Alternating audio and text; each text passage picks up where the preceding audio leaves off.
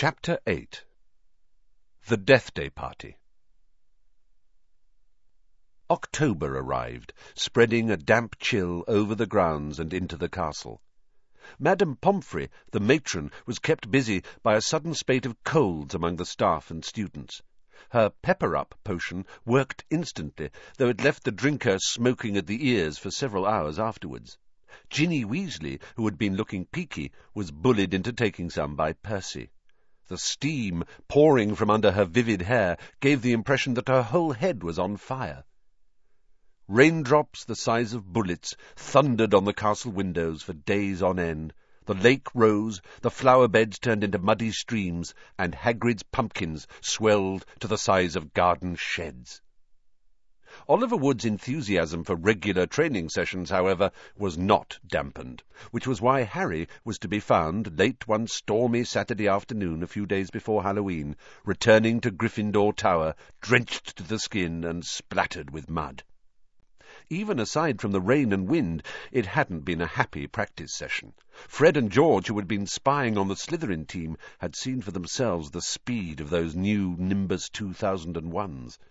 They reported that the Slytherin team were no more than 7 greenish blurs shooting through the air like jump jets. As Harry squelched along the deserted corridor, he came across somebody who looked just as preoccupied as he was. Nearly headless Nick, the ghost of Gryffindor Tower, was staring morosely out of a window, muttering under his breath, "Don't fulfil their requirements. Half an inch, if that." "Hello, Nick," said Harry. "Hello. Oh, hello," said nearly headless Nick, starting and looking round.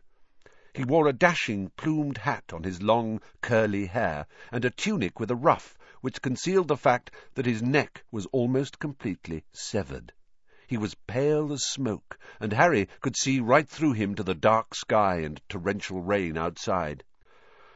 "You look troubled, young Potter," said Nick, folding a transparent letter as he spoke and tucking it inside his doublet. "So do you," said Harry.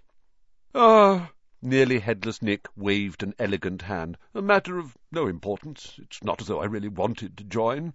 Thought I'd apply, but apparently I don't fulfil requirements." In spite of his airy tone, there was a look of great bitterness on his face. "But you would think, wouldn't you," he erupted suddenly, pulling the letter back out of his pocket, "that getting hit 45 times in the neck with a blunt axe would qualify you to join the Headless Hunt?" "Oh, yes," said Harry, who was obviously supposed to agree. "I mean, nobody wishes more than I do that it had all been quick and clean and my head had come off properly. I mean, it would have saved me a great deal of pain and ridicule. However—" Nearly headless Nick shook his letter open and read furiously. "We can only accept huntsmen whose heads have parted company with their bodies. You will appreciate that it would be impossible otherwise for members to participate in hunt activities such as horseback head juggling and head polo. It is with the greatest regret, therefore, that I must inform you that you do not fulfil our requirements. With very best wishes, Sir Patrick Delaney Podmore." Fuming, Nearly headless Nick stuffed the letter away. "Half an inch of skin and sinew holding my neck on, Harry.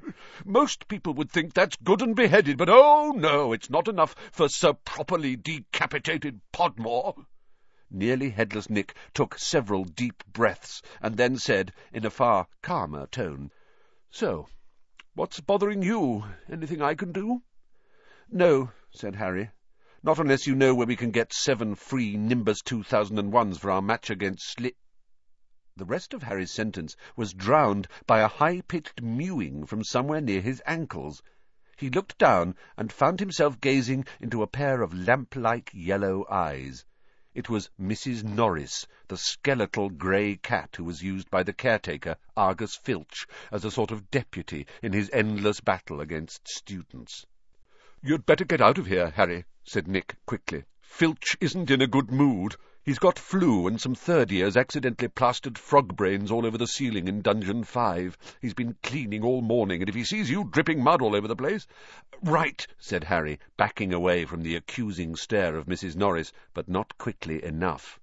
Drawn to the spot by the mysterious power that seemed to connect him with his foul cat, Argus Filch burst suddenly through a tapestry to Harry's right, wheezing and looking wildly about for the rule-breaker. There was a thick tartan scarf bound around his head, and his nose was unusually purple. "Filth!" he shouted, his jowls a-quiver, his eyes popping alarmingly as he pointed at the muddy puddle that had dripped from Harry's Quidditch robes. "Mess and muck everywhere! I've had enough of it, I tell you!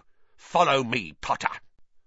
So Harry waved a gloomy goodbye to nearly headless Nick, and followed Filch back downstairs, doubling the number of muddy footprints on the floor. Harry had never been inside Filch's office before. It was a place most students avoided. The room was dingy and windowless, lit by a single oil lamp dangling from the low ceiling. A faint smell of fried fish lingered about the place. Wooden filing cabinets stood around the walls. From their labels Harry could see that they contained details of every pupil Filch had ever punished. Fred and George Weasley had an entire drawer to themselves.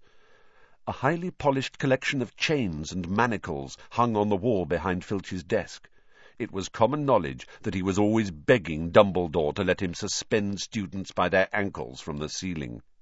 Filch grabbed a quill from a pot on his desk and began shuffling around looking for parchment. "Dung!" he muttered furiously. "Great sizzling dragon bogies! Frog brains! Rat intestines! I've had enough of it! Make an example! Where's the form? Yes." He retrieved a large roll of parchment from his desk drawer and stretched it out in front of him, dripping his long black quill into the inkpot. "Name, Harry Potter. Crime." "It was only a bit of mud," said Harry. "It's only a bit of mud to you, boy, but to me it's an extra hour scrubbing," shouted Filch, a drip shivering unpleasantly at the end of his bulbous nose.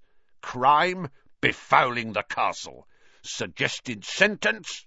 Dabbing at his streaming nose, Filch squinted unpleasantly at Harry, who waited with bated breath for his sentence to fall. But as Filch lowered his quill, there was a great bang on the ceiling of the office, which made the oil lamp rattle. "Peeves!" Filch roared, flinging down his quill in a transport of rage. "I'll have you this time, I'll have you!" And without a backwards glance at Harry, Filch ran flat-footed from the office, Mrs. Norris streaking alongside him. Peeves was the school poltergeist, a grinning, airborne menace who lived to cause havoc and distress. Harry didn't much like Peeves, but couldn't help feeling grateful for his timing. Hopefully, whatever Peeves had done, and it sounded as though he'd wrecked something very big this time, would distract Filch from Harry. Thinking that he should probably wait for Filch to come back, Harry sank into a moth-eaten chair next to the desk.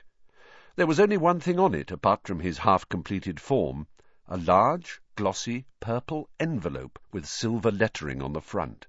With a quick glance at the door to check that Filch wasn't on his way back, Harry picked up the envelope and read, "Quick Spell, a correspondence course in beginner's magic." Intrigued, Harry flicked the envelope open and pulled out the sheaf of parchment inside. More curly silver writing on the front page said, "Feel out of step in the world of modern magic?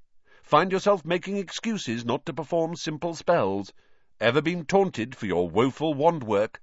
There is an answer. Quick Spell is an all-new fail-safe quick result easy learn course. Hundreds of witches and wizards have benefited from the Quick Spell method. Madam Z. Nettles of Topsham writes, "I had no memory for incantations and my potions were a family joke. Now, after a Quick Spell course, I am the centre of attention at parties, and friends beg for the recipe of my scintillation solution." Warlock DJ Prod of Didsbury says, "My wife used to sneer at my feeble charms, but 1 month into your fabulous Quick Spell course, I succeeded in turning her into a yak. Thank you, Quick Spell."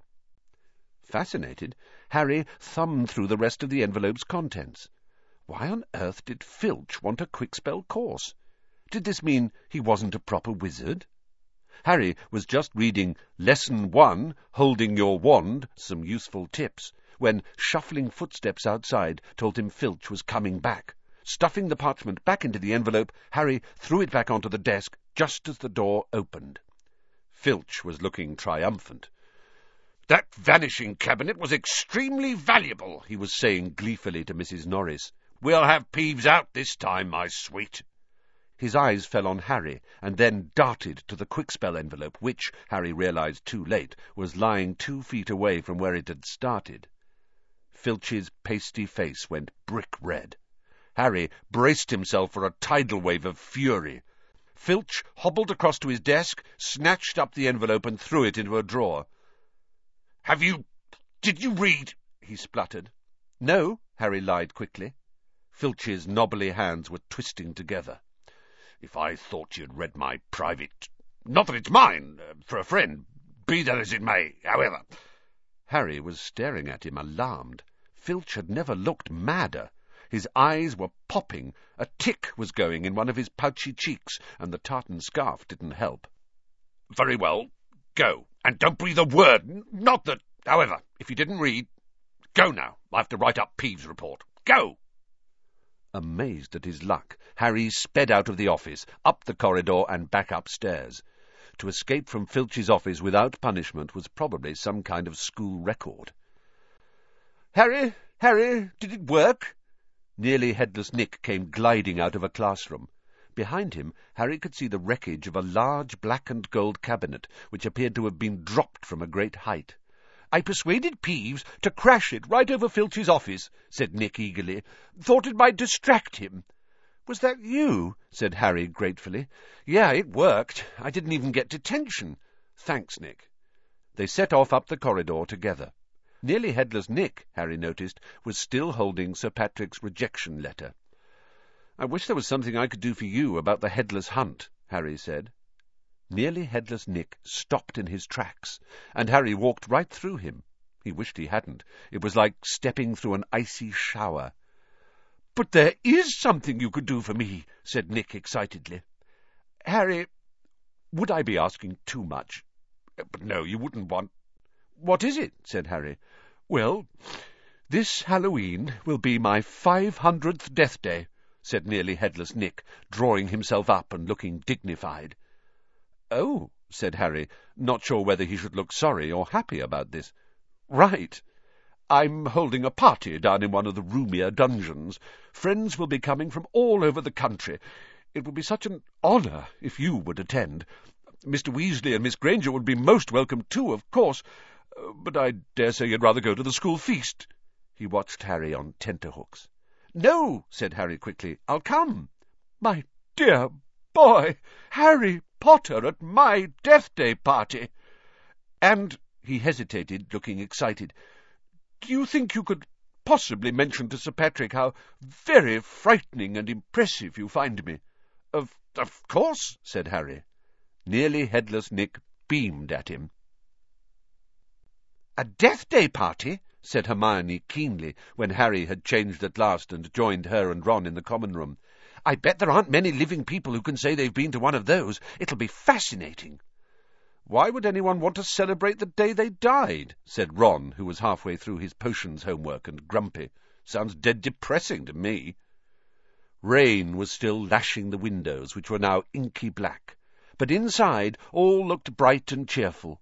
The firelight glowed over the countless squashy armchairs where people sat reading, talking, doing homework, or, in the case of Fred and George Weasley, trying to find out what would happen if you fed a filibuster firework to a salamander. Fred had rescued the brilliant orange fire-dwelling lizard from a Care of Magical Creatures class, and it was now smouldering gently on a table, surrounded by a knot of curious people. Harry was on the point of telling Ron and Hermione about Filch and the Quickspell course when the salamander suddenly whizzed into the air, emitting loud sparks and bangs as it whirled wildly round the room. The sight of Percy bellowing himself hoarse at Fred and George, the spectacular display of tangerine stars showering from the salamander's mouth, and its escape into the fire with accompanying explosions, drove both Filch and the Quickspell envelope from Harry's mind.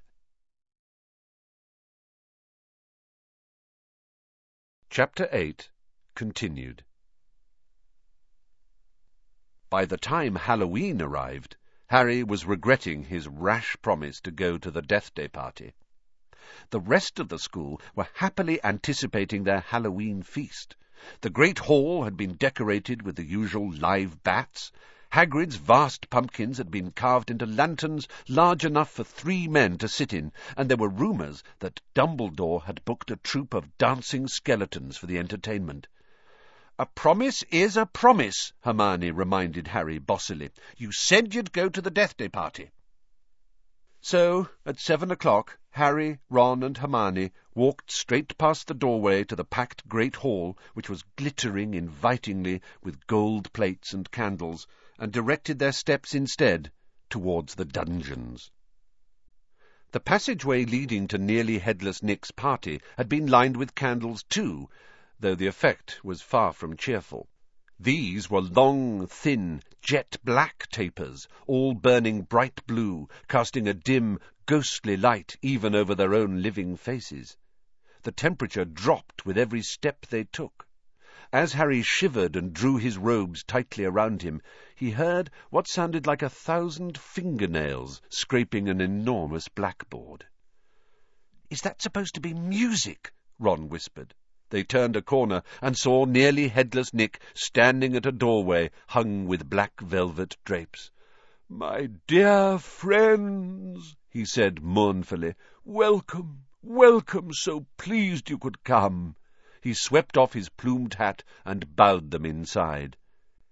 It was an incredible sight. The dungeon was full of hundreds of pearly-white, translucent people, mostly drifting around a crowded dance floor, waltzing to the dreadful, quavering sound of 30 musical saws, played by an orchestra on a black-draped platform.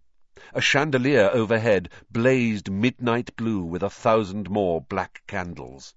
Their breath rose in a mist before them. It was like stepping into a freezer. "Shall we have a look around?" Harry suggested, wanting to warm up his feet. "Careful not to walk through anyone," said Ron nervously, and they set off around the edge of the dance floor. They passed a group of gloomy nuns, a ragged man wearing chains, and the fat friar, a cheerful Hufflepuff ghost, who was talking to a knight with an arrow sticking out of his forehead. Harry wasn't surprised to see that the bloody Baron, a gaunt, staring Slytherin ghost covered in silver bloodstains, was being given a wide berth by the other ghosts. "Oh, no!" said Hermione, stopping abruptly. Turn back! I don't want to talk to Moaning Myrtle." "Who?" said Harry, as they backtracked quickly. "She haunts the girls' toilet on the first floor," said Hermione. "She haunts a toilet?" "Yes, it's been out of order all year because she keeps having tantrums and flooding the place. I never went in there anyway if I could avoid it. It's awful trying to go to the loo with her wailing at you." "Look, food," said Ron. On the other side of the dungeon was a long table, also covered in black velvet. They approached it eagerly, but next moment had stopped in their tracks, horrified. The smell was quite disgusting. Large, rotten fish were laid on handsome silver platters. Cakes, burned charcoal black, were heaped on salvers. There was a great maggoty haggis, a slab of cheese covered in furry green mould, and, in pride of place, an enormous grey cake in the shape of a tombstone with tar-like icing forming the words, "Sir Nicholas de Mimsy Porpington, died 31st October, 1492. Harry watched, amazed, as a portly ghost approached the table, crouched low, and walked through it, his mouth held wide so that it passed through one of the stinking salmon. "Can you taste it if you walk through it?" Harry asked him. "Almost," said the ghost sadly, and he drifted away. "I expect they've let it rot to give it a stronger flavour," said Hermione knowledgeably, pinching her nose and leaning closer to look at the putrid haggis. "Can we move? I feel sick," said Ron. They had barely turned around, however, when the little man swooped suddenly from under the table and came to a halt in mid-air before them. "Hello, Peeves," said Harry cautiously. Unlike the ghosts around them, Peeves the poltergeist was the very reverse of pale and transparent. He was wearing a bright orange party hat, a revolving bow tie, and a broad grin on his wide, wicked face. "Nibbles?" he said sweetly, offering them a bowl of peanuts covered in fungus. "No, thanks," said Hermione. "Heard you talking about poor Myrtle," said Peeves, his eyes dancing. "Rude you was about poor Myrtle." He took a deep breath and bellowed, "Oi, Myrtle!" "Oh, no, Peeves, don't tell her what I said. She'll be really upset," Hermione whispered frantically. "I didn't mean it. I don't mind. Hello, Myrtle." The squat ghost of a girl had glided over.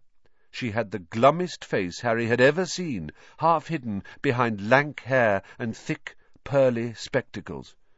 "What?" she said sulkily. "How are you, Myrtle?" said Hermione in a falsely bright voice. "It's nice to see you out of the toilet."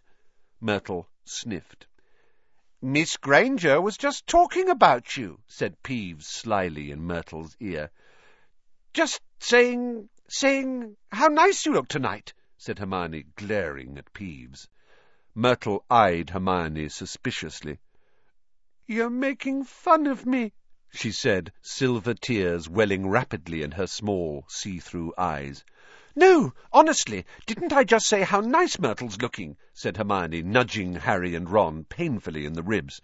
"Oh, yeah, she did."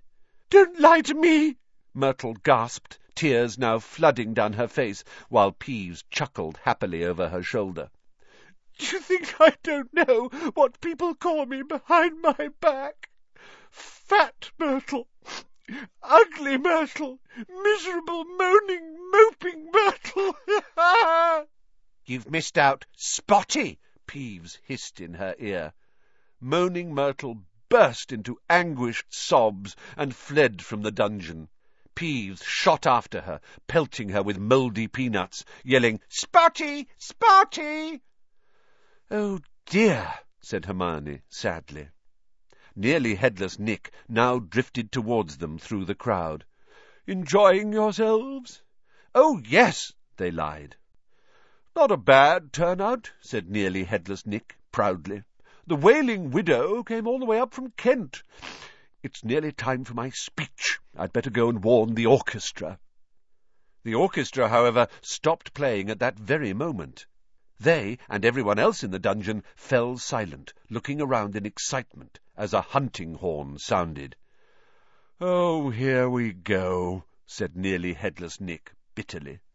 Through the dungeon wall burst a dozen ghost horses, each ridden by a headless horseman. The assembly clapped wildly.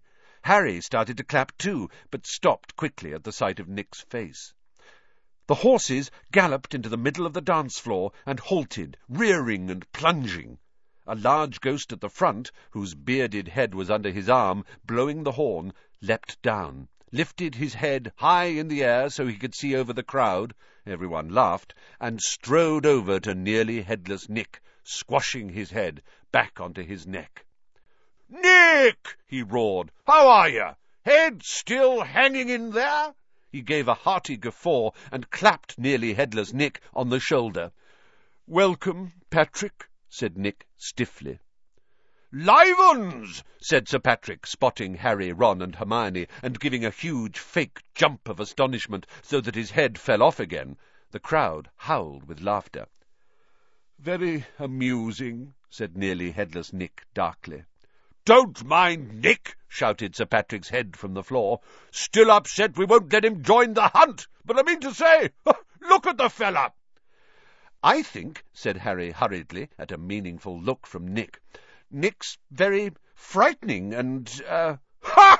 yelled Sir Patrick's head. "Bet he asked you to say that."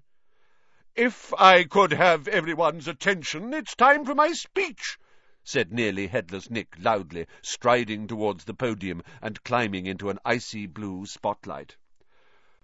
"My late lamented lords, ladies, and gentlemen, it is my great sorrow—" But nobody heard much more.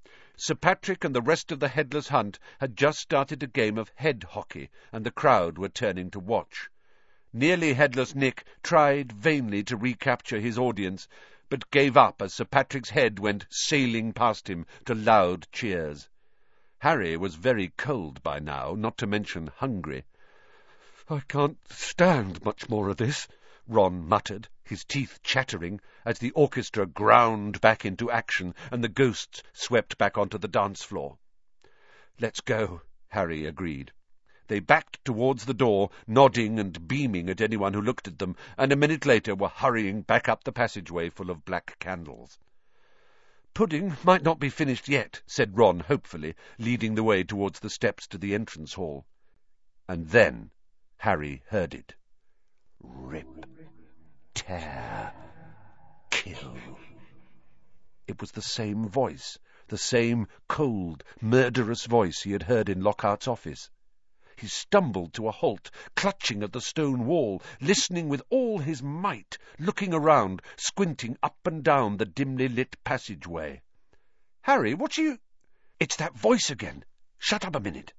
"So hungry for so long." "Listen," said Harry urgently, and Ron and Hermione froze, watching him. "Kill. Time to kill." The voice was growing fainter. Harry was sure it was moving away, moving upwards. A mixture of fear and excitement gripped him as he stared at the dark ceiling. How could it be moving upwards? Was it a phantom to whom stone ceilings didn't matter? "This way!" he shouted, and he began to run up the stairs into the entrance hall. It was no good hoping to hear anything here. The babble of talk from the Halloween feast was echoing out of the great hall. Harry sprinted up the marble staircase to the first floor, Ron and Hermione clattering behind him. "Harry, what are we—" "Shh!" Harry strained his ears. Distantly, from the floor above and growing fainter still, he heard the voice, "I smell blood. I smell blood." His stomach lurched. "It's going to kill someone!" he shouted, and ignoring Ron and Hermione's bewildered faces, he ran up the next flight of steps 3 at a time, trying to listen over his own pounding footsteps. Harry hurtled around the whole of the second floor, Ron and Hermione panting behind him, not stopping until they turned a corner into the last deserted passage. "Harry, what was all that about?" said Ron, wiping sweat off his face. "I couldn't hear anything." But Hermione gave a sudden gasp, pointing down the corridor. "Look!" Something was shining on the wall ahead. They approached slowly, squinting through the darkness. Foot-high words had been daubed on the wall between 2 windows, shimmering in the light cast by the flaming torches. "The Chamber of Secrets has been opened. Enemies of the air, beware." "What's that thing hanging underneath?" said Ron, a slight quiver in his voice. As they edged nearer, Harry almost slipped over. There was a large puddle of water on the floor. Ron and Hermione grabbed him, and they inched towards the message, eyes fixed on a dark shadow beneath it. All 3 of them realized what it was at once, and leapt backwards with a splash. Mrs. Norris, the caretaker's cat, was hanging by her tail from the torch bracket. She was stiff as a board, her eyes wide and staring. For a few seconds they didn't move. Then Ron said, "Let's get out of here." "Shouldn't we try and help?" Harry began awkwardly. "Trust me," said Ron, "we don't want to be found here." But it was too late. A rumble, as though of distant thunder, told them that the feast had just ended. From either end of the corridor where they stood came the sound of hundreds of feet climbing the stairs and the loud, happy talk of well-fed people. Next moment, students were crashing into the passage from both ends. The chatter, the bustle, the noise died suddenly as the people in front spotted the hanging cat.